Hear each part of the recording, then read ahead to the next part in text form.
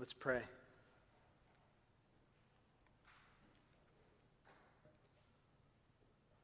God, we sing of your love and grace and mercies. And we also, correspondingly this morning, sing of our trust for you. And Lord, we recognize the times in which it's easy for us to sing about our trust, to proclaim it in song, but to struggle to trust. Lord, we trust. Help our lack of trust. Lord, we believe. Help our unbelief. We pray this morning that you'd help it by your Spirit, showing us the cross of Christ, putting it not just on display for us, Lord, but helping us see how it changes everything. Help us apply it. Help us repent. Help us turn to you. We love you. In Jesus' name we pray. Amen.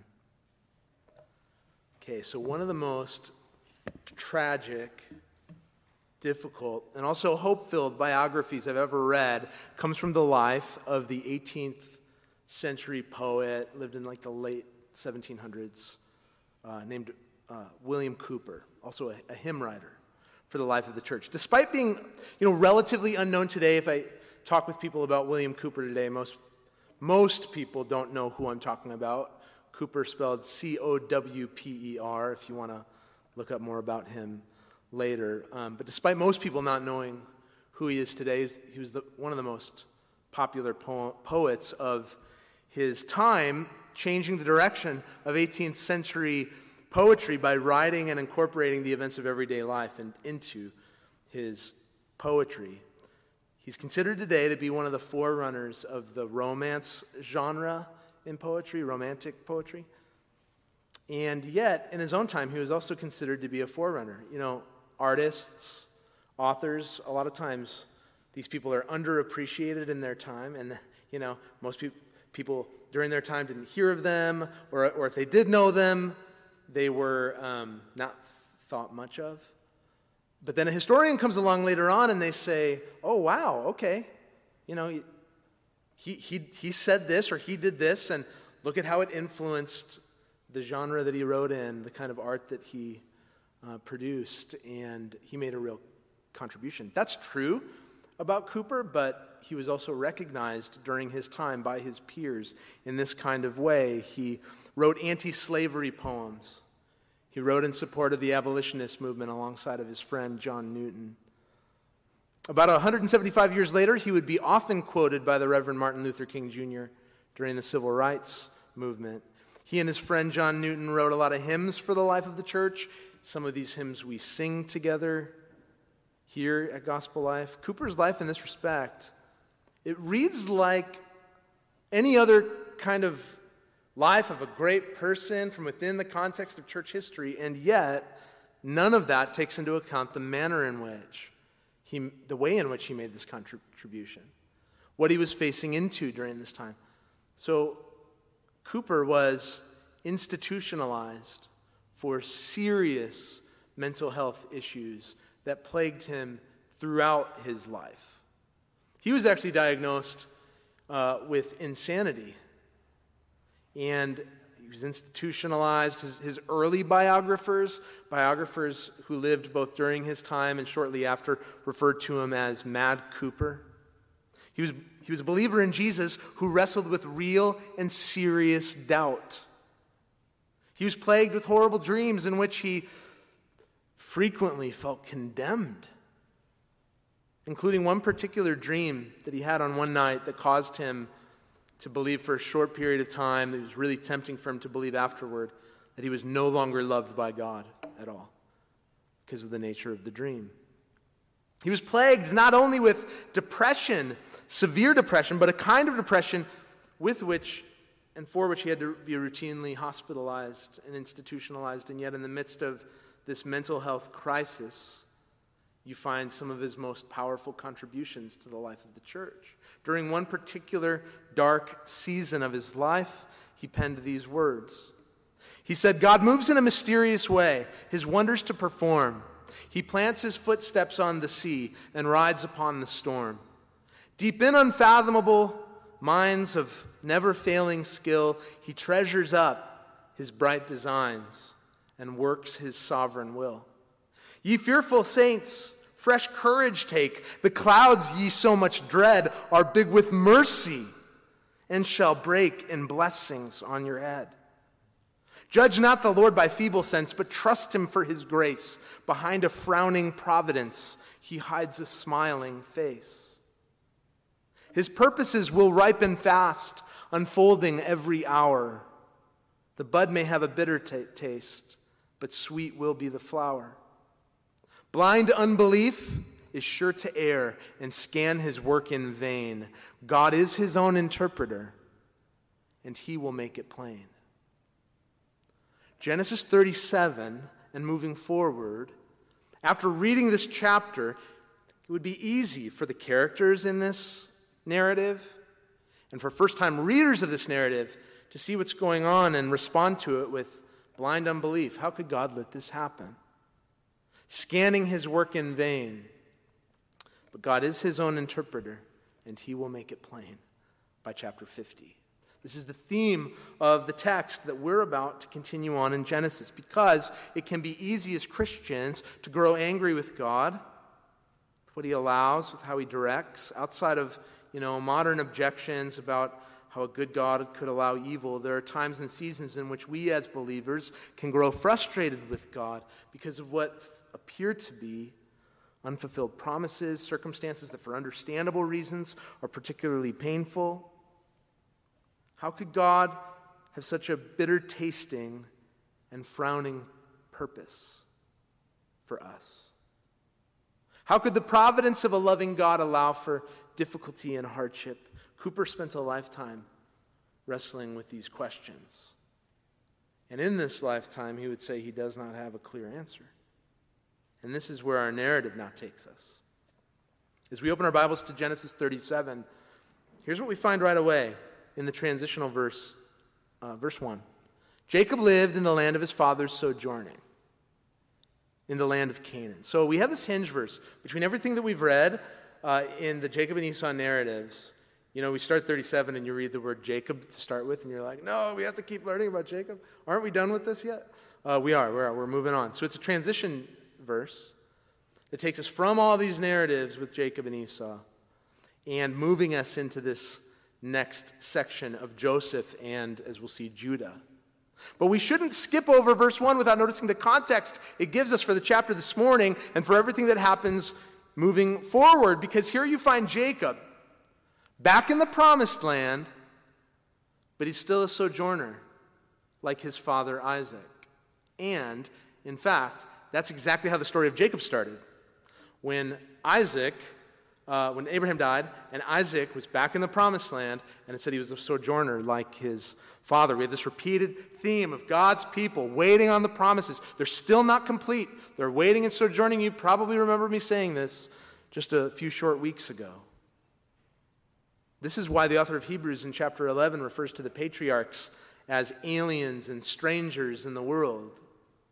So there's the sense right from the beginning of the chapter, right, that God in his providence has not yet completed his promises to his people. He's guiding and saving his people. We're seeing guiding and saving continually by his promises. He's coming to fulfill parts of his promise through his people, but they haven't been brought yet to complete fulfillment. Jacob waits in the promised land as an outsider, just as Isaac waited as an outsider, just as Abraham waited as an outsider, not seen by the surrounding nation as one who holds rightful claim.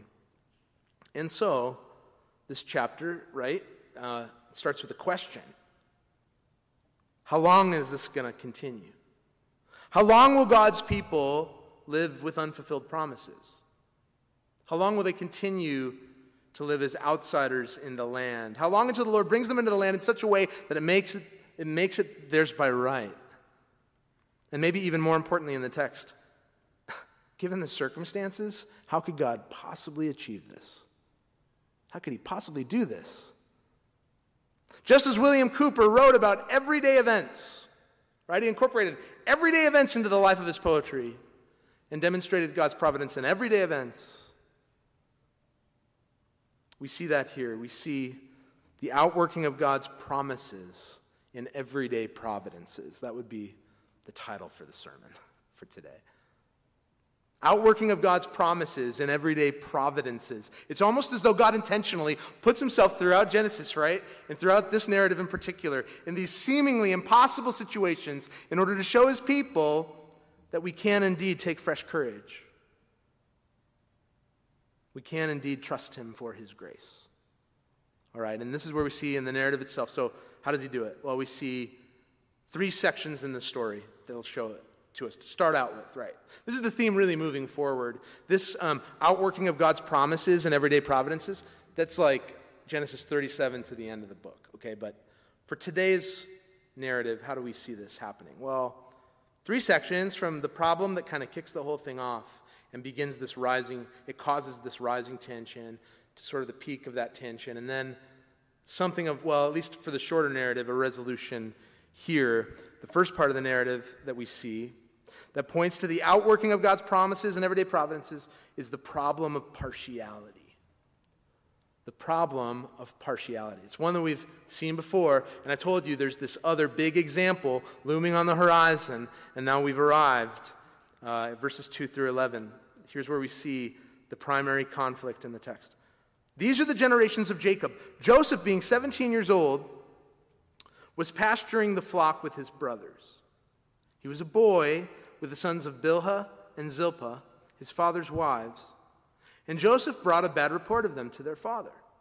Now Israel loved Joseph more than any other of his sons because he was the son of his old age. He made him a robe of many colors, but when his brothers saw that their father loved him more than all his brothers, they hated him and could not speak peacefully to him. Okay, so stopping there for a minute, the author of Genesis is about to devote really significantly more time to Joseph than almost any other character in all of Genesis, maybe with Abraham as the closest rival. But even in the Abrahamic narratives, it departs from Abraham enough, wherein for the rest of Genesis, we're pretty much with Joseph for the rest of the time. There's just tons of time, tons of pages and words dedicated to Joseph. And so as he does that, he begins this time by sharing a number of important details with the reader. So about Joseph, to start with. He's 17 years old. 17, okay? It's considerably younger than the other brothers that are in this narrative, okay? He's a shepherd of his father's sheep. He's had run-ins with his brothers in the past. Verse 2 says, when he was younger, Joseph brought a bad report about his brothers to his father. So there's already some tension between them, in the narrative before any of this begins.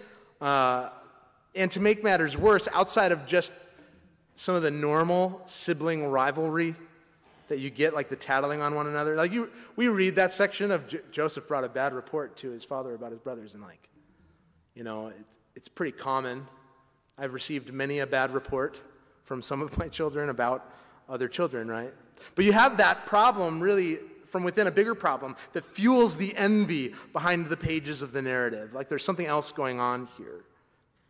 It's the bigger problem of partiality. We've seen it already in several different ways, we've seen partiality in this structure of polygamy, favoritism and envy and jealousy that develops from within this polygamous relationship, and the author, the reason that he shares all that destructiveness that polygamy causes is because he wants to make sure to subvert it and say, no, this isn't God's intention for marriage. That's not what it's supposed to look like, right? And in the same way, now the partiality that was shown to Rachel is given to Joseph. We saw hints of that, when Esau's men were approaching Jacob and he was fleeing, and he knows that Esau's going to confront him.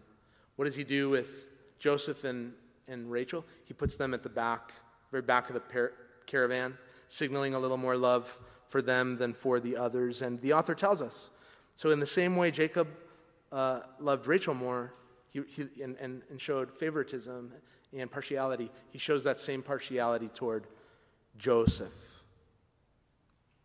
Born to him from Rachel, born to him in his old age, Jacob loves Joseph the most. And just as we saw destructiveness of partiality and polygamy, we see even more destructiveness, at least in this text, between brothers when partiality is given from a father to his children. It gets to ridiculous levels.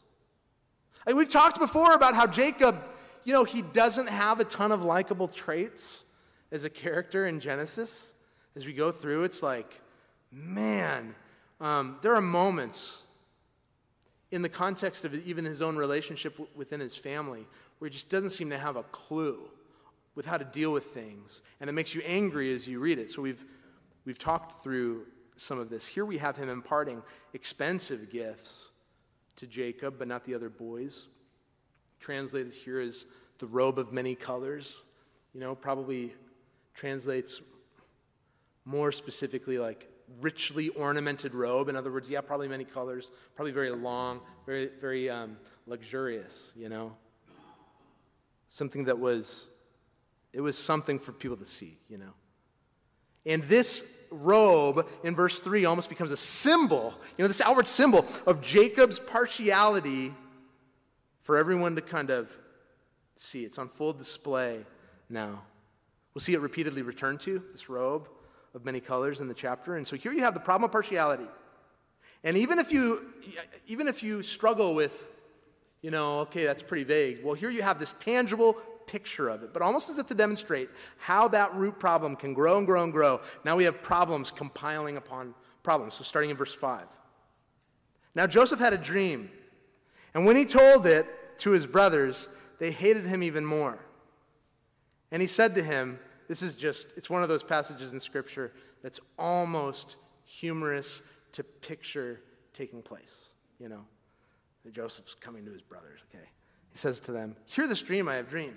Behold, we were binding sheaves in the field, and behold, my sheaf arose and stood upright, and behold, your sheaves gathered around it and bound down to my sheaf. And his brothers said to him, if you say behold one more time. No, they said, are you indeed to reign over us? Or are you indeed to rule over us? So they hated him even more for his dreams and for his words. Then he dreamed another dream and told it to his brothers and said, behold, I have dreamed another dream. Behold, the sun, the moon, and 11 stars were bowing down to me. But when he had told it to his father and his brothers, his father rebuked him and said to him, what is this dream that you've dreamed? Shall I and your mother and your brothers indeed come and bow ourselves down on the ground before you? And his brothers were jealous of him, but his father kept the saying in mind. So, almost as a sub-point from within this main first point of the problem of partiality, we have this bragging between brothers that under normal circumstances maybe would be considered just annoying, but I think these aren't normal circumstances. And we'll obviously see here that Joseph's dreams that he has in the text, and not only is there nothing wrong with the dreams themselves, but this is the guiding hand of the Lord. These are foreshadowing for us. I don't want to give it away, but this is foreshadowing for us what's going to happen. And there's no way for us to understand the chapter unless we understand that what he's predicting will happen here is actually what's going to happen as we move forward, right? Joseph's dreams that he has in the text aren't because of some delusions of grandeur on his part, but rather because of a narrative being foreshadowed that the Lord is showing us, like, this is what's actually going to happen. This is actually going to occur without question. And ultimately, these dreams, as we'll see, they don't point to Joseph. Ultimately, they point to Judah in the text. And even more ultimately, they point to one who would come from Judah's line. All right? So there's nothing wrong with the dreams. But perhaps we can question the wisdom of 17-year-old Joseph in sharing the dreams so boldly with his brothers. You just sort of imagining him like coming in from the field and putting on the nice robe and sitting down, with the guys, I got to tell you this, got to tell you this dream I just had. In any case, for anyone who's had brothers or sisters, we all know this kind of dialogue happens. It can be difficult, it can be annoying. But the problem of partiality compiles it into hatred in the text. The hatred that is now felt by the other brothers who are already feeling the rejection of their father now causes them to zero their hatred in an even more specific way onto Joseph. So in the midst of their hatred, they ask these ironic questions in a mocking kind of way. Because they recognize that the bowing down signals some kind of royalty, some kind of kingship.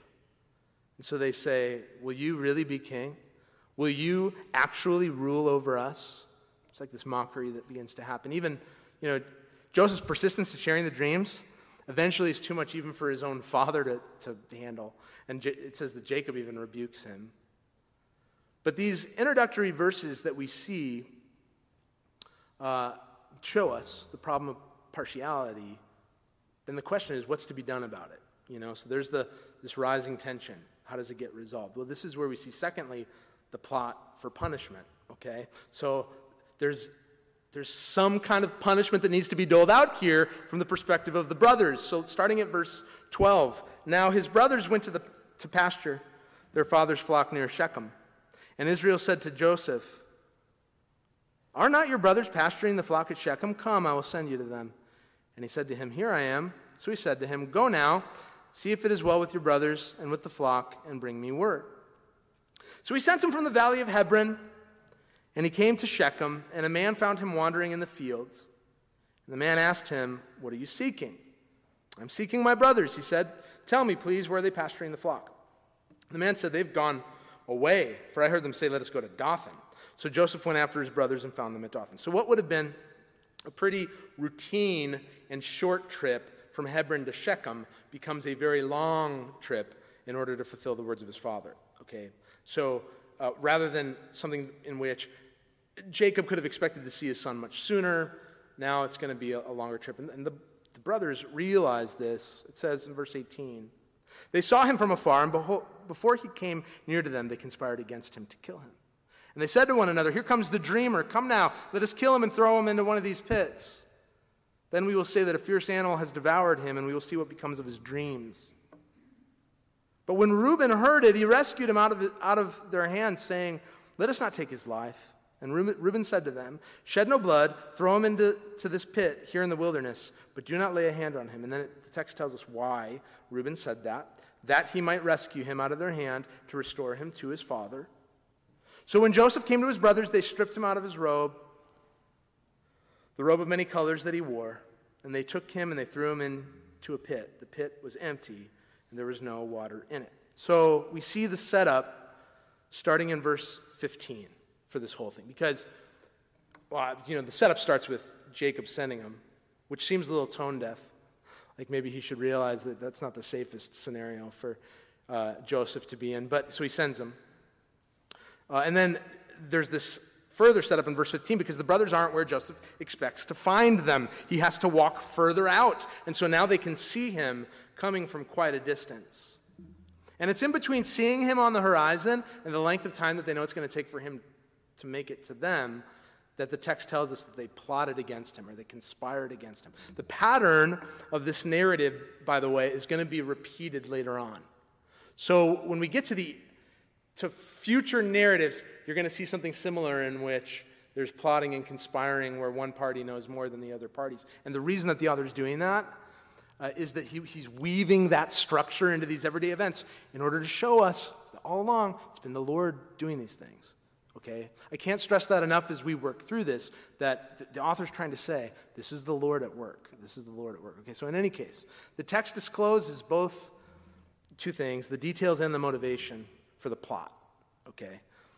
First, let's look at the motivation. They reference these dreams as the reason they want to do this.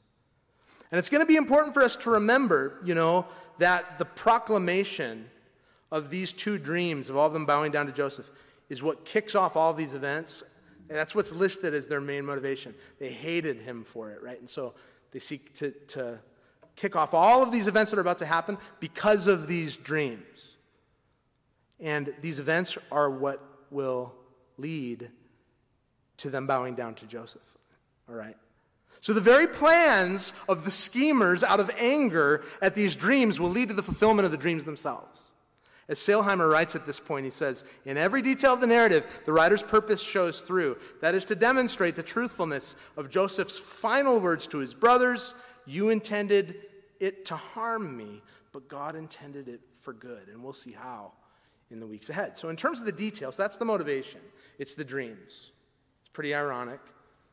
In terms of the detail, there's not much there. At least for this first plan, it's pretty ad hoc. It's kind of contrived at the last minute. They intend simply to kill him. throw his body into a pit, tell his dad that he was killed by a wild animal. And once again, we see that the brothers reiterate their motivation at the end of verse 20, and I want you to think about this. So they're saying, oh, you'll be king, will you? You'll be one who we bow down to. All right, well, how about we kill you, then we'll see what becomes of your dreams. All right, that's the motivation. That initial plan is brought to a halt initially by Reuben, who seems to have a heightened sense of responsibility for his little brother. Though he doesn't actually save Joseph as well as he could have, he does, at least in the moment, intervene. He says, look, we're not killing anyone. Just throw him into the pit and leave him here and be done with it. And the text tells us the intention is to come back, pull his brother out, deliver him back to his dad. So Joseph finally arrives. They strip him of his robe, reminding us of the problem of partiality, this problem that they faced into from the very beginning, this conflict faced by the dad loving him more than others. So they strip him of this robe, problem of partiality, and listening to Reuben, they throw him into the pit, the plot for punishment. And Reuben thinks he's saved Joseph, while also maybe teaching him something of a lesson. But it's not actually Reuben who saves him. Because here we see finally a providential proposal. It's by Judah. Judah is actually the one who really intervenes to save, though I'll explain what I mean. So starting in verse 25. Then they sat down to eat, and looking up they saw a caravan of Ishmaelites coming from Gilead with their camels bearing gum, balm, and myrrh on their way to carrying it down to Egypt. Then Judah said to his brothers, what profit is it if we kill our brother and conceal his blood? Come, let us sell him to the Ishmaelites, and let not our hand be upon him, for he is our brother, our own flesh. And his brothers listened to him. Then Midianite traders passed by, and they drew Joseph up and lifted him out of the pit and sold him to the Ishmaelites for 20 shekels of silver. They took Joseph to Egypt. When Reuben returned to the pit and saw that Joseph was not in the pit, he tore his clothes and returned to his brothers and said, the boy is gone, and where shall I go? Then they took Joseph's robe, slaughtered a goat, dipped the robe in blood. They sent the robe of many colors and brought it to their father and said, this we have found. Please identify whether it is your son's robe or not. And he identified it and said, it is my son's robe. A fierce animal has devoured him. Joseph is without doubt torn to pieces. Then Jacob tore his garments, put sackcloth on his loins, and mourned for his son many days. All his sons and all his daughters rose up to comfort him, but he refused to be comforted and said, no, I shall go down to Sheol to my son mourning. Thus his father wept for him. Meanwhile, the Midianites had sold him in Egypt to Potiphar, an officer of Pharaoh, the captain of the guard. So up until this point, they've listened to Reuben. But the story takes its most significant turn yet, up to this point, when these traveling Ishmaelites show up on the scene, carrying spices on their way down to Egypt. And this is now where Judah enters these narratives for the very first time in a vocal kind of way, making a suggestion that actually does save Joseph. There does seem to be still some murderous rumblings going on amongst the brothers. And it does actually save Joseph from that, though there's no evidence in the text that Judah's doing it out of compassion or right or good reasons. But it's what happens. His suggestion, his providential proposal, is that rather than letting Joseph die in the pit, or eventually killing him themselves, they should sell him. Oh, you're headed down to Egypt to trade spices? Let me give you something better to trade. That way we make some money and he stays alive. We don't have his blood on our hands, okay? And so they sell him for 20 shekels of silver, and they take him to Egypt. When Reuben, who honestly for some stupid reason has stepped away from all this is part I don't understand. When he returns to the pit, he doesn't see Joseph and he freaks out. Why'd you leave him there? Anyways, he freaks out, and they continue in their scheming to deceive their father by dipping the symbol of his favoritism and partiality into the blood of a slaughtered goat, presenting it to their father. And it's interesting because here again, we see just how good Jacob's sons have gotten at learning the family business of deception that their father had mastered in their young life, and that they almost seem to be one-upping him at several points along in these narratives. Not only is the apple not fallen very far from the tree, but it seems to have sprouted into a much larger one in a lot of ways as it relates to deception. I mean, let's not forget that Jacob himself came before his father in an attempt to willfully deceive him out of something significant many chapters ago. And now his sons are doing that to him. Meanwhile, Joseph is well on his way to Egypt, being sold to an officer of Pharaoh that we're going to hear about more in the coming narratives, in weeks ahead. And all of this on a first, so that's the chapter. And all of this on a first reading of Genesis can be really confusing and hard to understand. Like, how could this be for anyone's good? This is a tragic chapter to read that I think only tends to become not tragic because we've read it so many times. How could God's promises remain? Has to be a question that's being asked by the first readers of Genesis 37. Isn't God's promise in jeopardy yet again when the sons of the patriarch are either sold off in Egyptian slavery or lying slave traders at best, murderers at worst? It's not a good situation, especially since we're still in the same situation that we were in with Isaac. Jacob's just in the land as a sojourner. How's God going to change this when these are the circumstances? But God accomplishes his promises even as the nations rage. We won't say too much about where the story's headed. We're going to spend more time unpacking exactly how this happens. I'm not going to preach Genesis 37 to 50 this morning, okay? But look. It's undoubtedly true that God is working in Genesis 37, and that in that, by demonstrating over and over again that, no, listen, this is the Lord at work. In his purposes, this is the Lord at work. Everyday providences, this is the Lord at work. In that, we can start to see this biblical doctrine that God moves in a mysterious way, his wonders to perform. He plants his footsteps in the sea and rides upon the storm. Deep in unfathomable minds of never failing skill, he treasures up his bright designs and works his sovereign will. So we see where those stanzas come from in terms of biblical theology, but then we have to ask, right? And I think William Cooper intended for us to ask of his poem. At that point in the stanza, we have to ask, is the outworking of that sovereign will good? So God's a sovereign God. He will have his way, but is he good? If so, how can we know? And that's where we see where and how Joseph and Judah will direct us in the story. After proclaiming what God had revealed to him, the favored son, Joseph, was rejected by his brothers, sold for pieces of silver, had his clothes ripped off and his blood stained, presented to his father that in the end his brothers might be saved from famine and certain death. And all of that points forward to an even greater favored son, who after proclaiming God's revelation would be rejected by his own envious people, betrayed to death for pieces of silver, and actually slaughtered. Instead of a goat slaughtered in his place, he would be slaughtered in our place. And his death would be presented to his Father that we might have reconciliation and life with the Father. This becomes even clearer on the heels of Good Friday. Because in the mocking voices of the brothers, oh, you'll be king, will you? We'll bow down to you? Well, we'll kill you, and then we'll see how far those dreams go. We see the mocking voices of the Jewish people and the Roman soldiers. Oh, you're king, are you? We'll see how good of a king you are after dying on a cross. So in all of this, we remember, in reading the hard circumstances in Genesis 37, that God himself entered the pain and difficulty of the world to bear the primary problem that plagues us on his own shoulders.